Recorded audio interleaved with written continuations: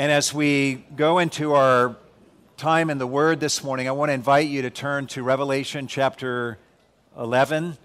Revelation chapter 11 for our time of study in the Word this morning. We're doing a verse-by-verse study through the book of Revelation, and as we continue in our study through this book, we come this morning to Revelation 11, verse 15, and my goal today is to cover verses 15 through 19. And the title of the message this morning is When the Seventh Trumpet Sounds. When the seventh trumpet sounds. We've only got a few verses that we're going to be looking at this morning, and so that gives me a little bit of time to vent a little bit and talk about a few things here on the front end of the message. It may surprise you to know that the book of Revelation and the way that we here at Cornerstone choose to read the book of Revelation has been in the news recently. On his TV show in early February, Bill Maher was talking about QAnon conspiracy people with what he was calling their crazy beliefs, and he said that Christians have no right to criticize them because what we Christians believe is just as crazy. He spoke to Christians and said, "Have you ever read the book of Revelations? That's the Bible, your holy book. That's your holy book, Christians, and they've got stuff in that book you only see after the guy in the park sells you bad mushrooms." More recently, just a couple weeks ago, Michael Luo wrote a thought-provoking article for the New Yorker magazine, and he was talking about how it could happen that many evangelicals would find themselves able to support Donald Trump, and how some of them could be involved in the Capitol Hill riot.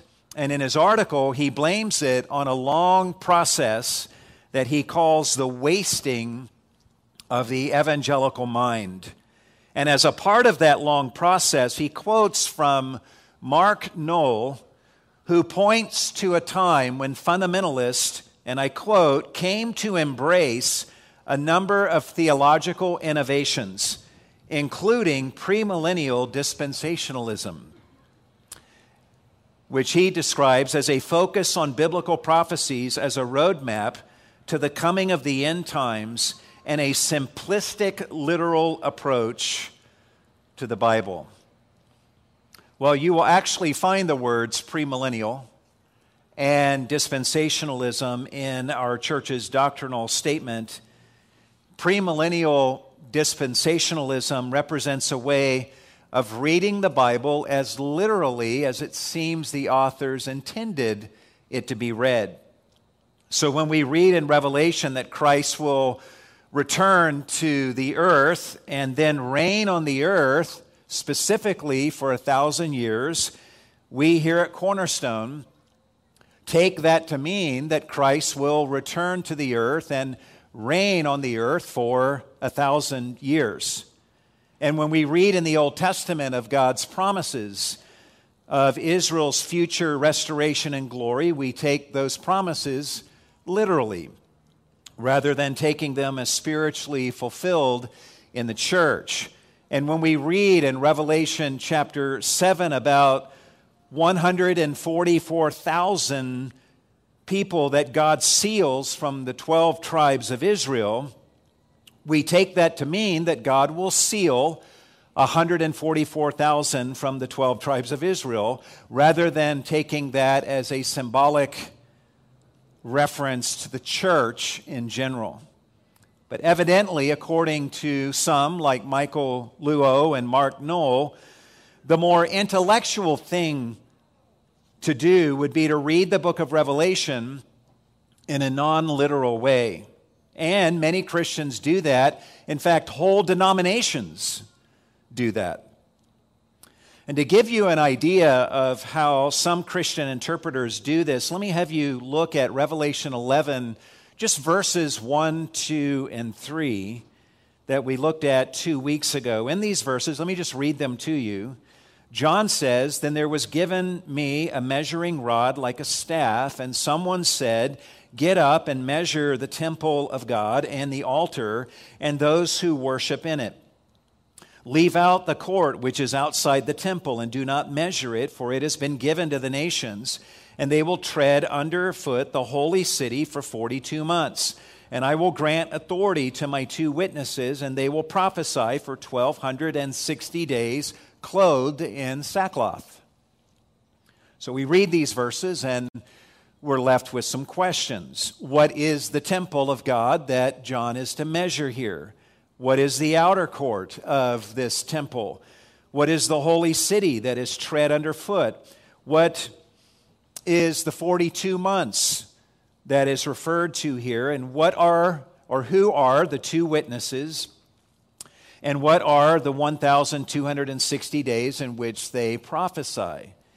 Well, here's how one commentator answers these questions. He understands the measured temple of God to be referring to the church, which is protected from apostasy and from God's wrath.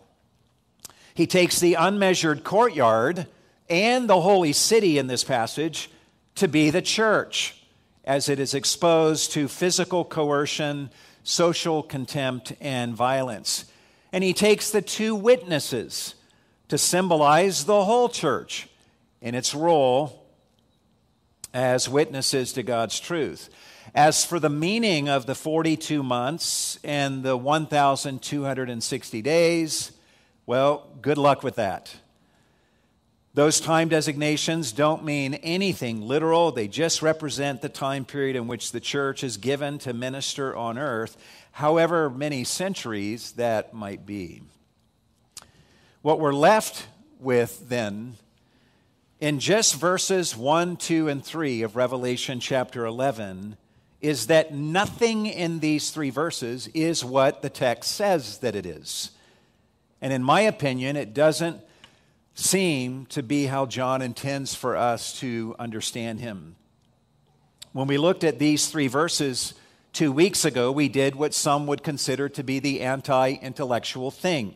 We took the temple of God and the altar in verse 1 to be a reference to a literal physical temple of God and its altar that will be standing during the tribulation period to come. We took the court outside the temple and the holy city to be a reference to the outer court of that temple and to the city of Jerusalem itself. And we took the 2 witnesses to be referring to 2 particular witnesses that God will send during this time. And we took the 42 months to mean, write this down, 42 months. And we took the 1,260 days to speak of 1,260 days. And in reading these verses the way we do, we are understanding this text in a way that happens to be consistent with the premillennial dispensational perspective. We don't read the text this way that I just described because we are premillennial and dispensational. We are premillennial and dispensational because the text of Scripture seems to point us in this direction as we seek to understand it to the best of our God-given ability. Not every honest and earnest Christian will agree with us, and we wish them Godspeed in their interpretations. But this is how we here at Cornerstone will read our Bibles until we are persuaded that we should do otherwise. Along these lines, I hope you are not ashamed to take the Scripture at face value as it seems the authors of Scripture intended. The truth is that these things taught in Revelation are not the only strange and fantastical things that are taught in the Bible. For example, the Bible also teaches us that God became flesh and dwelt among us in the person of Christ. The Bible teaches us that he was born of a virgin and that he walked on water and that he went about doing miracles of healing the sick and raising the dead and that he was killed upon a cross. The Bible teaches us that he was raised physically from the dead on the third day, although some would tell us we should interpret that story of his resurrection symbolically. And the Bible teaches us that one day Jesus is going to return to the earth riding on a white horse. And in the meantime, salvation comes to sinners only by believing in this one who was shamefully crucified upon a cross. Now, that may all sound strange to our incredulous world, but sometimes truth really is stranger than fiction. And as Russell Moore says, as Christians, we don't run from strangeness. We instead learn to articulate it with clarity and with mission. Amen? In fact, a few years ago, Russell Moore was talking to a lesbian activist, and she told him that she found Christianity's sexual ethics to be impossibly weird. He replied by saying, "Yes, and we believe even stranger things than that. We believe a previously dead man is going to show up in the sky on a horse." And he's right, you know. And where do we learn that truth?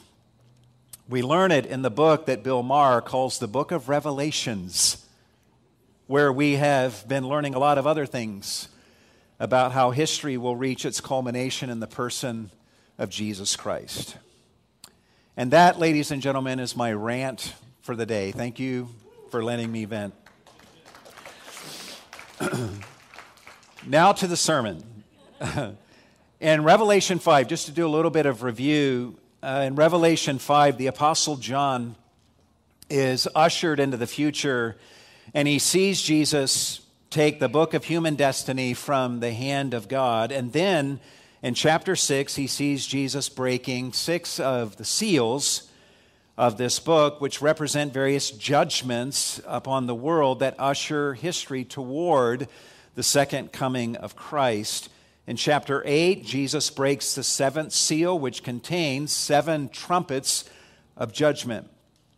A few weeks ago, we studied through Revelation 8 and 9, and we saw 6 angels sound their trumpets, resulting in a third of the earth burned up, a third of the seas destroyed, a third of the fresh water supply rendered deadly to drink, the heavenly lights being darkened by a third, a horde of demonic locust creatures being released from the abyss and tormenting men for 5 months.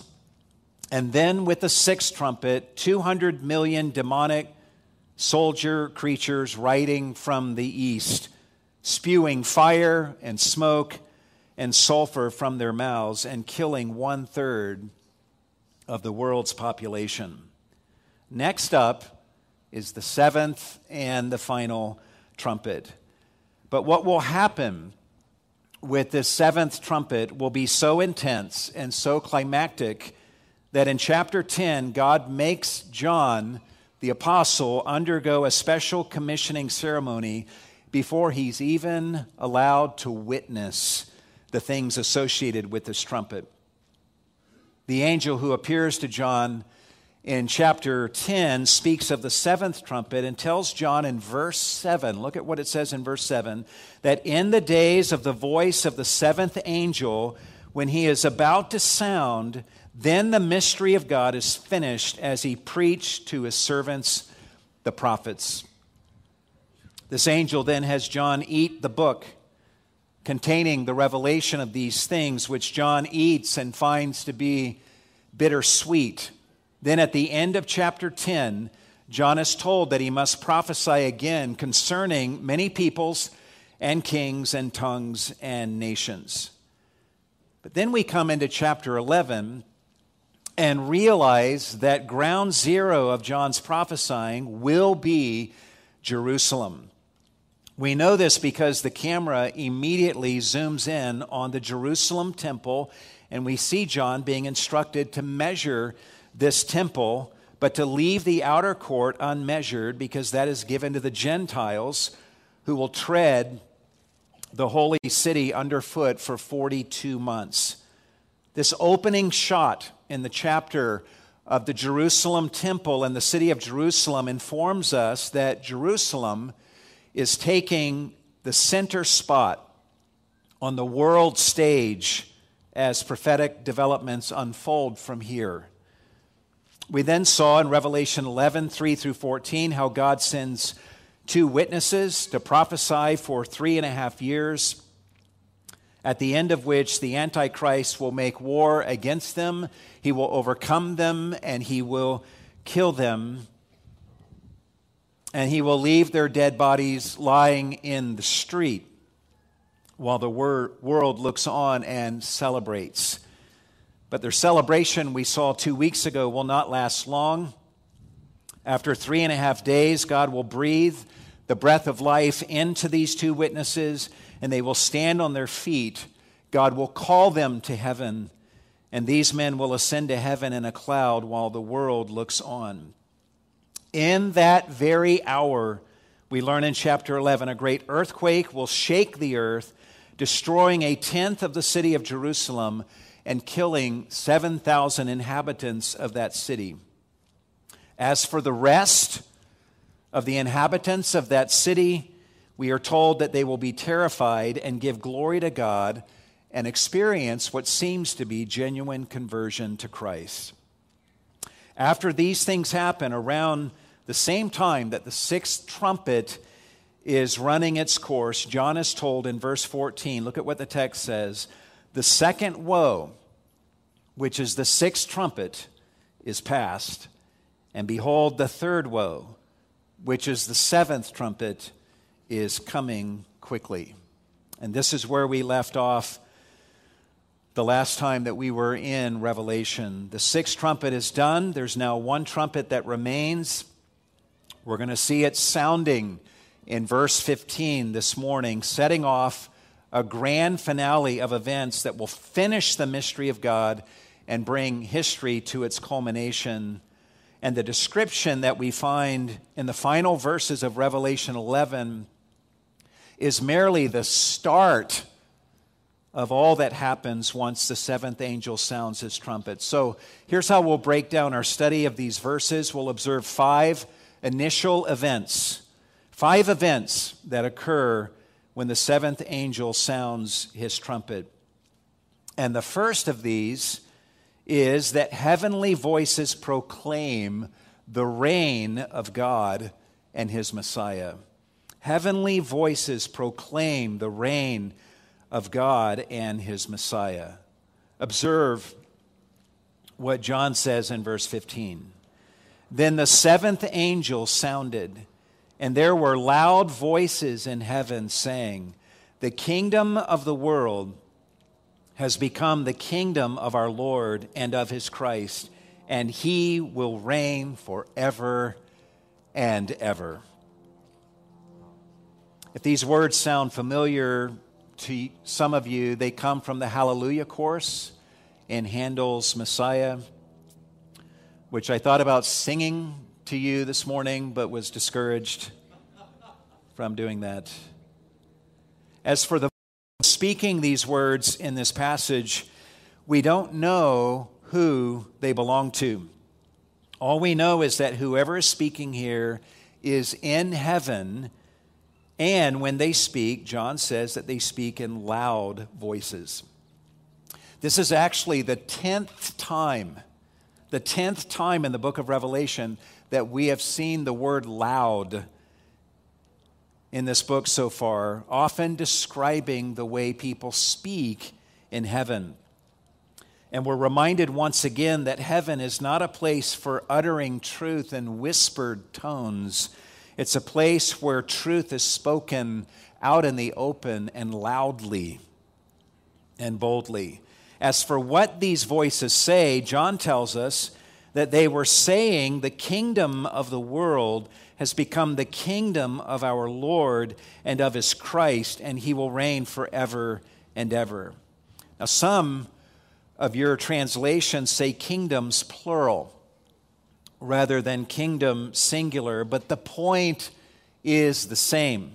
Yes, there are multiple kingdoms of this world composed of various languages and cultures and governments, yet there is a sense in which all of them together compose a single kingdom that is under the rule of Satan.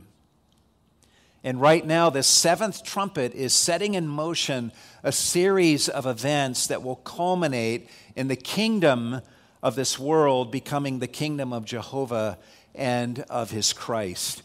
And this is now so imminent that it is spoken of by these voices as being already accomplished.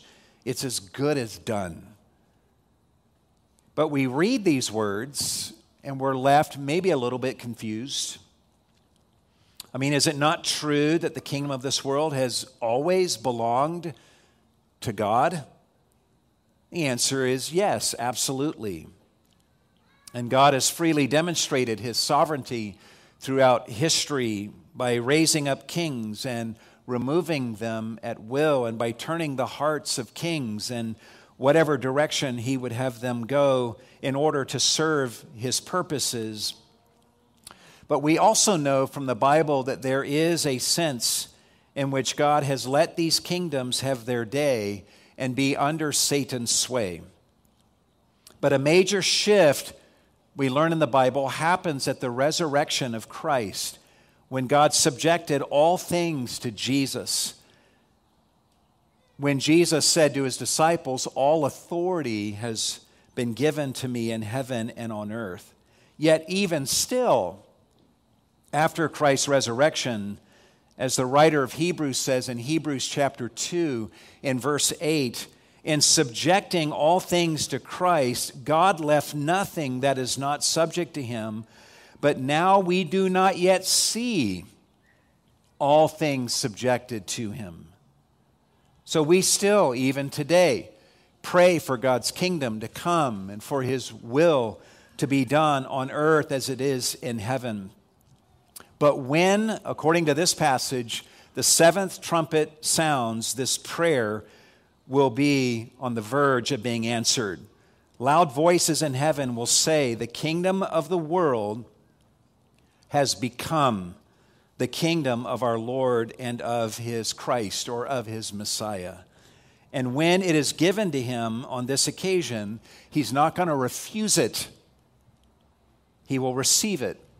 He will take what is rightfully his and assert his reign. And he will reign not just for 4 years or for 40 years, but forever, and not just for. Voices say he will reign forever and ever.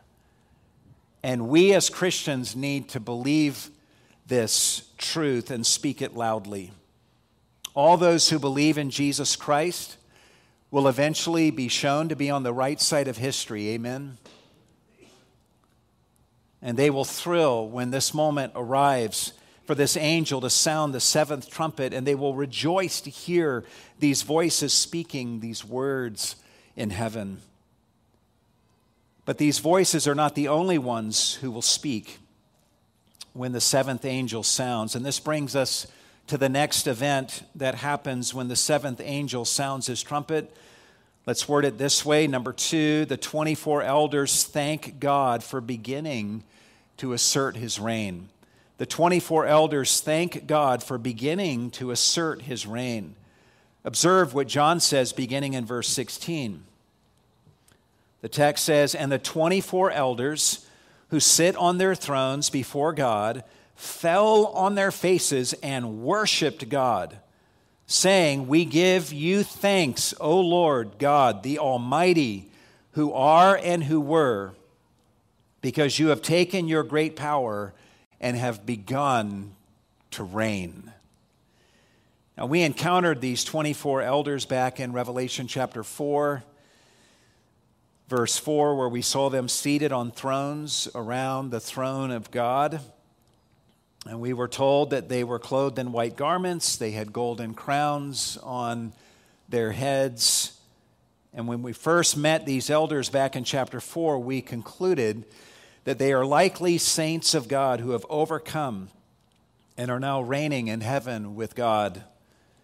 And here we learn from John that when the seventh trumpet sounds, that these 24 elders who sit on their thrones before God fell on their faces and worshiped God. This is actually now the third time so far in Revelation that we have seen these elders falling off their thrones and falling before God in worship. In fact, back in Revelation chapter 4, verse 10, John tells us that the 24 elders fall down before him who sits on the throne. In Revelation 5, Jesus takes the book of human destiny from the hand of God, and John tells us in Revelation 5:8 that when he had taken the book, the 24 elders fell down before the Lamb. And write this reference down. In Revelation 19, verse 4, we're going to find these elders falling down again. These glorified saints who have been given such tremendous glory by God just can't seem to stay upright. Even here in Revelation 11, when the seventh trumpet sounds, these elders fall on their faces and worship God. By their posture, they're expressing full surrender to God. They're overwhelmed with love for God. They're happily vacating their thrones and yielding their thrones to Him. These elders have been given these thrones by God to sit on and to rule from, yet they would happily abdicate these thrones and give them all to God. And this ought to tell us how amazing God is, that He would provoke this kind of response from these 24 elders who behold Him as they do. And when they, the elders, worship God on this occasion of the seventh trumpet, listen to what they say in verse 17. John tells us that they are saying, "We give you thanks, O Lord God, the Almighty, who are and who were, because you have taken your great power and have begun to reign." They're giving thanks to God, viewing Him as the source behind all of the developments that are about to come upon the world. They praise Him as the Lord God.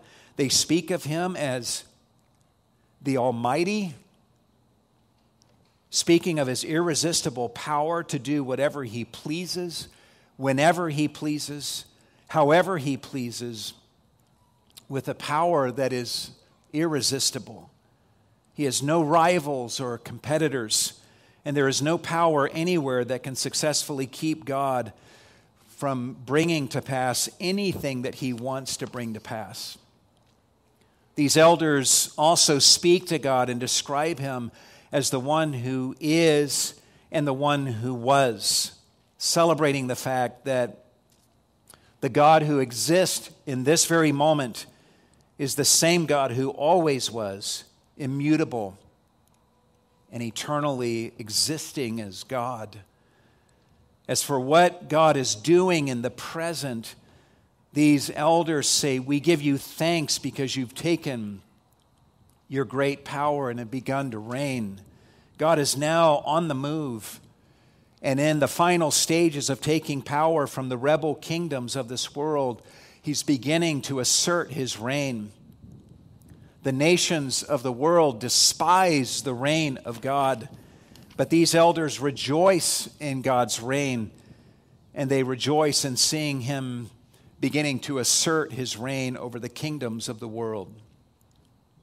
Now, technically, when you think of the timeline of human history, at this point, there's still another 3.5 years before Christ returns and sets up His reign upon the earth.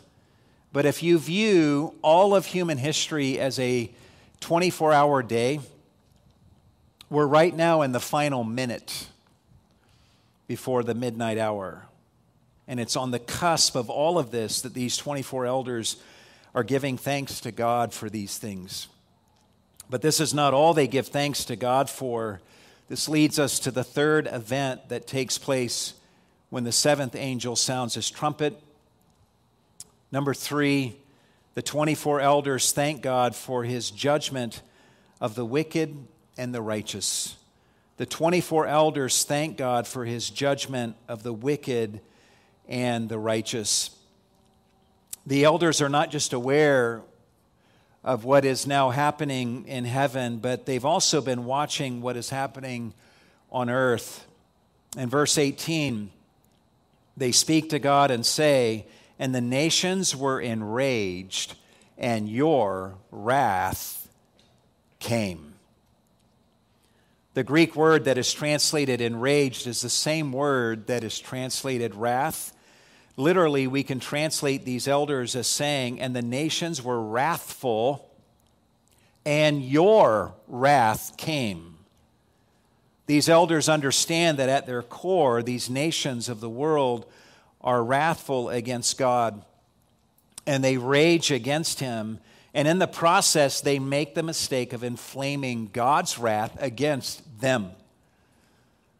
The words that these elders are speaking are drawn from Psalm 2, where the psalmist says, "Why do the nations rage and the peoples imagine a vain thing? The kings of the earth take their stand, and the rulers take counsel together against the Lord and against his anointed, saying, 'Let us tear their fetters apart and cast away their cords from us.'" That's Psalm 2, verses 1, 2, and I think 3. And these 24 elders are observing the same thing during the tribulation period as the nations rage against God. They've just seen how the Antichrist has made war against the two witnesses and killed them because he hated their Messiah. These elders now see how the nations are beginning to trample underfoot the holy city of Jerusalem, even now. And now this seventh trumpet blows, heralding the wrath of God that is now coming upon the world with a vengeance. And this is going to happen in fulfillment of Psalm 2, where God sees the nations raging and plotting against him. And the psalmist responds by saying, listen to these words, "He who sits in the heavens laughs. The Lord scoffs at them. Then he will speak to them in his anger and terrify them in his fury, saying, 'But as for me, I have installed my king upon Zion, my holy mountain.'" We've already seen that God's wrath is being poured out on the earth during the first half of the tribulation period, but now the wrath of God will be poured out as never before during the second half of the tribulation period, the final 3.5 years, as God pours out 7 bowls of his wrath upon the world, and these bowls will unleash on the world with such ferocity that when they are finished, the kingdoms of this world will lie in ruins, and the only thing left will be for Christ to descend from heaven, treading the winepress of God's wrath and breaking the nations with a rod of iron and setting up his reign upon the earth. And these 24 elders are not embarrassed by the wrath of God and his Messiah. They're literally, in this passage, thanking God for the fact that he's finally bringing his wrath upon the wicked of this world. You know, there are some people today who are embarrassed by the doctrine of the wrath of God. They're embarrassed by the Bible's teaching on the wrath of God. There are some churches that will not even sing the song "In Christ Alone" because the wrath of God is mentioned in that song. Others will sing that song, but they take the word wrath out and replace it with the word love. Some try to relegate God's wrath to the Old Testament. They teach that the wrathful God of the Old Testament gives way to a God of love and mercy in the New Testament. But the truth is that God's wrath is put on greater display in the New Testament and in the book of Revelation than we see anywhere in the Old Testament. If you truly take the Bible for what it says, there is no getting around the fact that the God of the Old and the New Testament is a God of love and wrath. And by the way, if you only want a God of love, who has no wrath, you really ought to think about that and be careful what you wish for. Because a God who has no wrath is a God who does not love very much at all. I mean, think about it. Do you really want a God who feels no wrath against the atrocities committed in the Holocaust? Do you really want a God who feels no wrath against those who exploit and abuse children? You really want a God who feels nothing but benign tolerance toward the evils of this world? Such a wrathless God would be a God who doesn't know the first thing about love, right? Honestly, you take away God's wrath from your theology, and you have just created a loveless God. The Bible teaches us that God is love, and He is a God of wrath precisely because He is a God of love. God loves righteousness so much that He feels a proportionate wrath against unrighteousness. He loves His people so much that He feels a proportionate wrath against anyone who messes with His people. God loves mankind so much that He feels a proportionate wrath against anyone who dishonors any one of His image bearers. God loves the earth that He created so much that He's wrathful against those who corrupt the earth with their sin. And God loves His Son, Jesus Christ, so much that He feels a furious eternal wrath against those who refuse to bow to His Son and believe in Him.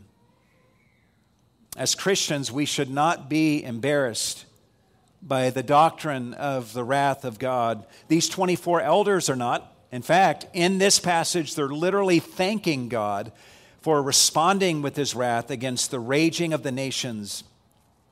And we ought to join them in their thanksgiving. But these 24 elders do not just praise God for His wrath, but also for His discerning judgment. They continue in verse 18 and say, "And the time came for the dead to be judged, and the time to reward your bondservants, the prophets and the saints, and those who fear your name, the small and the great." The dead that these elders are referring to here are probably the wicked dead, given the fact that the dead are mentioned in contrast to God's bondservants and saints who are rewarded. So the dead we can understand to be those who are spiritually dead and also physically dead. And these elders are thanking God that the time has come for them, even on the other side of death, to be judged by God. But these elders are also thanking God for the fact that the time has come for God to reward, look at that word, to reward His bondservants, the prophets and the saints and those who fear His name. Such people will fare well in the judgment. God will not treat them according to their sins, but He will give them reward for the good that they did with the enabling grace that He had given to them. And notice that the 24 elders say here that God will reward all these righteous souls who feared Him. Look at this, the small and the great. Their greatness and their smallness will not matter in the judgment before God. God will give them eternal life based on their faith in Christ, and He will reward them based on the righteous deeds that they did in service to Him. And perhaps you are not one of the great ones in God's kingdom, at least in your mind. Perhaps you think you are the smallest of the small in God's kingdom. Well, fair enough. Do you fear God? Do you believe in Christ? If so, this passage assures you that you will be included in the rewards that God is giving to those who belong to Him. Going back to the theme of God's judgment of the wicked dead, these elders are thanking God for the fact that the time has now come for Him, look at the end of verse 18, to destroy those who destroy the earth. And when these elders speak of those who destroy the earth, They're not speaking of people who use plastic water bottles and did not recycle. He's speaking of those who polluted and destroyed the earth with their sin. Think about it. Adam and Eve's sin brought death to the world and a curse to the ground. The Canaanites were driven from the land of Canaan because they polluted the land of Canaan with their immoralities and their murders. Later in Revelation 19, verses 1 and 2, mention will be made of Babylon the Great. And the text says, which did corrupt, same Greek word that is used here, which did corrupt the earth with her porneia, with her fornication. The great sin of Babylon was that she destroyed the earth with her immorality and her murders. So these 24 elders praise the Lord for the fact that this seventh trumpet is now sounding, because they know what it involves, what it's going to lead to. And what it involves is God rewarding the righteous and destroying the wicked and judging them with perfect justice. And we can thank God for this even now. Though wickedness prevails in our day, though it seems to us that the wicked prosper without consequence and even prevail over the righteous, there is coming a day when every wrong is going to be made right, and when God will give the wicked what they are due, and when He will vindicate the righteous and reward them in a way that will leave all of us more than satisfied. The seventh angel here has sounded his trumpet. And we're going to see, beginning in chapter 15, a detailed account of all that the seventh trumpet will unleash upon the earth. But for now, John seems to want us to witness how the blowing of this trumpet impacts heaven and provokes the 24 elders to praise and to thanksgiving. But the praise of these 24 elders is not the only thing that happens when the seventh trumpet blows. And this leads us to the fourth event that takes place after the blowing of this trumpet. Number 4, the temple of heaven is opened and the ark of the covenant appears. The temple of heaven is opened and the ark of the covenant appears. Observe what John sees happening in verse 19. He says, and the temple of God, which is in heaven, was opened, and the ark of his covenant appeared in his temple. This is such a beautiful scene. In all likelihood, the temple of God on earth has now been defiled by the Antichrist. But the heaven, which the earthly tabernacle was patterned after, is undefilable by the Antichrist. And here John is saying the temple of God, which is in heaven, was opened. This open temple means that even during this time of God's awful wrath, He's still providing a way for believers in Him to come into His presence. This open temple also seems to imply that God is on the move, going forth to get His people and to gather them into His eternal sanctuary in a most remarkable way. The next thing that happens in verse 19, John says, is that the ark of His covenant appeared in His temple. And let's not lose sight of how explicitly Jewish this is. The ark of the covenant is the box that represents God's covenant with Israel and His presence with them.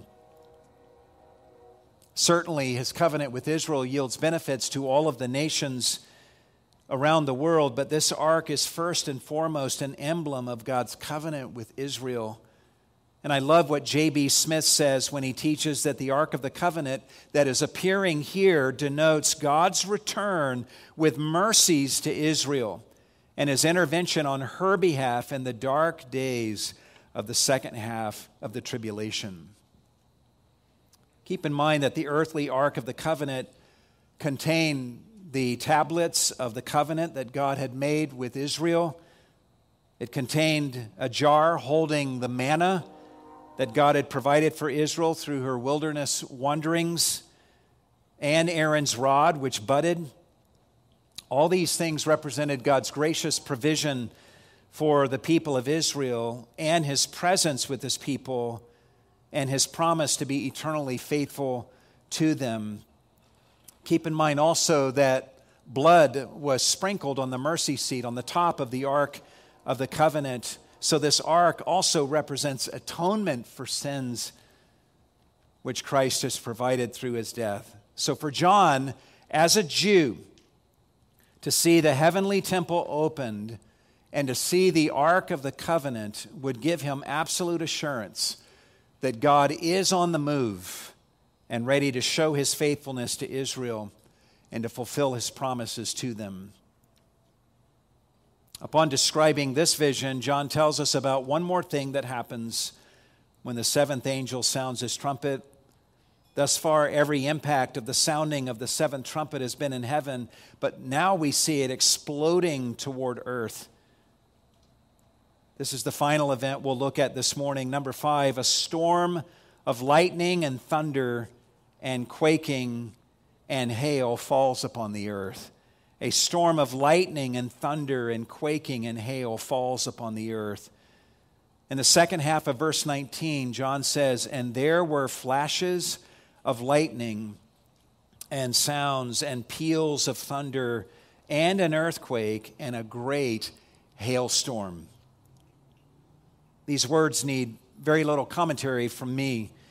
When you first read these words, though, you sort of have the impression that maybe John is witnessing these phenomena in heaven.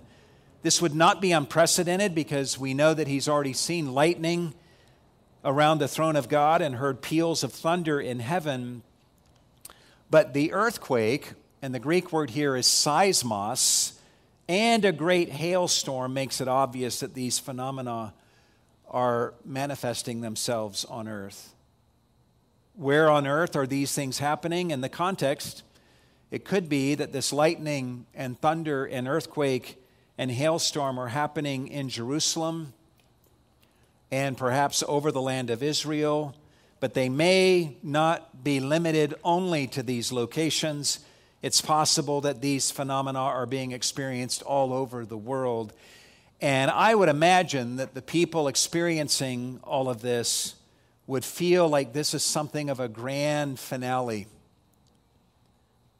little realizing that this is just a harbinger of what is about to fall upon the earth, which we're going to see described for us beginning in chapter 15 all the way to the second coming of Christ. We'll stop here for this morning. There's a lot for us to process in these few verses, and we pointed some of these things out as we've worked our way through this passage. More than anything else, we learn in this text that God is God Almighty, that he is in control of human history. The raging of the nations is no threat to God. He will meet their wrath with his own wrath, and his wrath will burn them up and blow away their kingdoms like chaff, and they will realize very quickly that their arms are too short to box with God. One day, God will judge the wicked in his wrath, even on the other side of their dying, and he will reward the righteous in his grace. And one day, God's kingdom will come, and his will be done on earth as it is in heaven. That prayer you pray will be answered one day when the seventh trumpet blows. Meanwhile, his heavenly temple stands open to all who are willing to enter into that temple through the blood of Christ.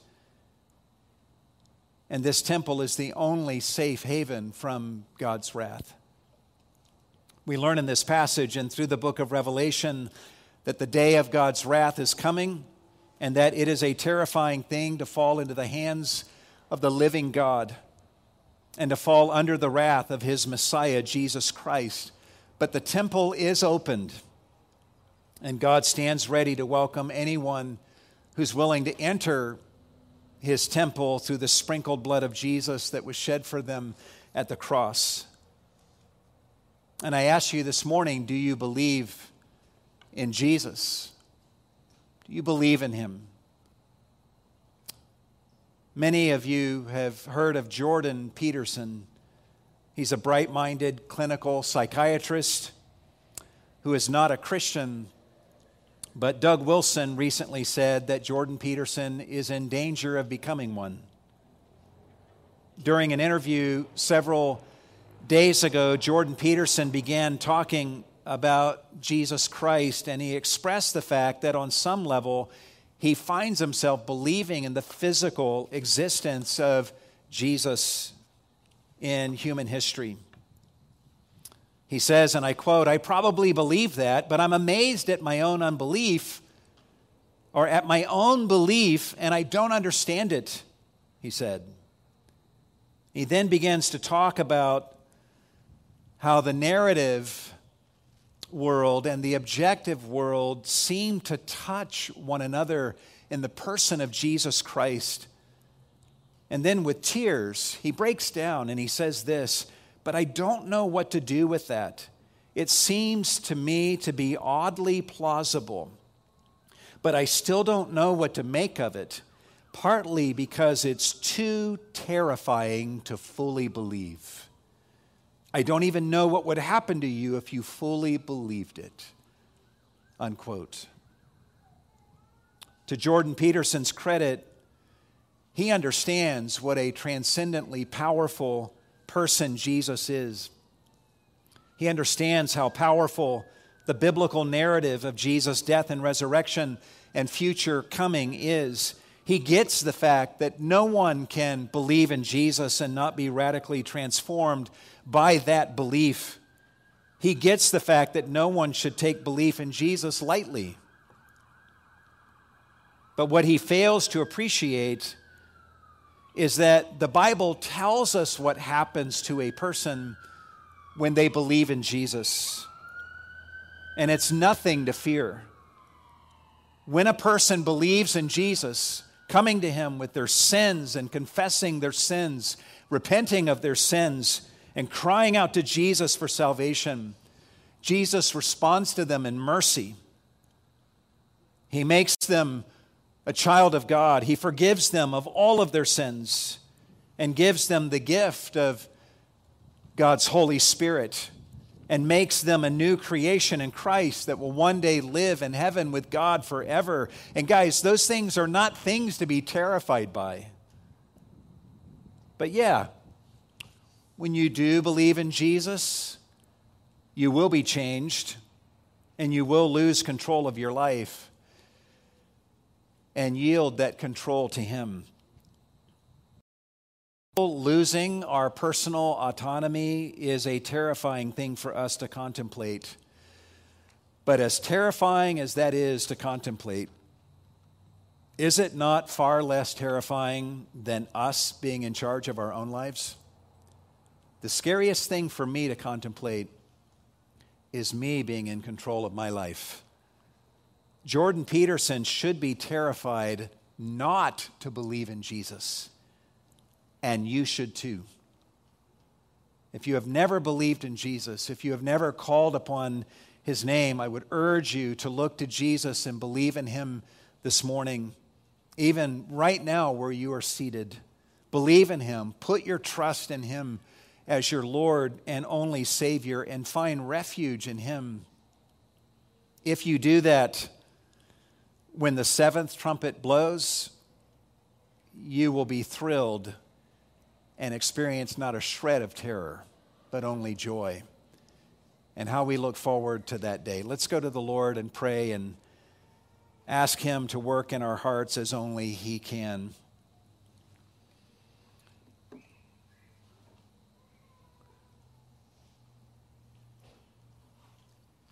Lord God, we stand in great need of you. You are the Lord of history, and we are somewhere on the timeline of history. And though we do not know what tomorrow holds or 10 years from now holds, we know that you hold tomorrow in the palm of your hand. You hold us in the palm of your hand. And we know that all things that are happening only because they've been sovereignly allowed by you, because they serve your purposes of bringing history towards its great culmination in the person of Jesus Christ and in his second coming and the establishment of his reign upon the earth. And we will look back, and all of this will make so much sense. And every one of us individually, Lord, are on a march to judgment. All of us will stand before you and your Messiah one day, and we will be judged. And for those who have not believed in Jesus, they will be judged accordingly. And for those of us who have believed in Jesus, Lord, we are thankful that we will experience your mercy on that day of judgment. But I pray that you would help us to be gripped by the heaviness of the things that we're seeing in the book of Revelation, that these truths would shape our hearts and our minds and our words and the ways that we act, the ways that we engage people for Christ. We're not just here to play church or to live a comfortable life, but you have placed us here in this time for a reason. You've raised us up to represent you and to be your champions in this day, knowing of these future things, knowing that a moment will come when this seventh trumpet will sound. And how will we wish that we had lived our lives when that moment comes?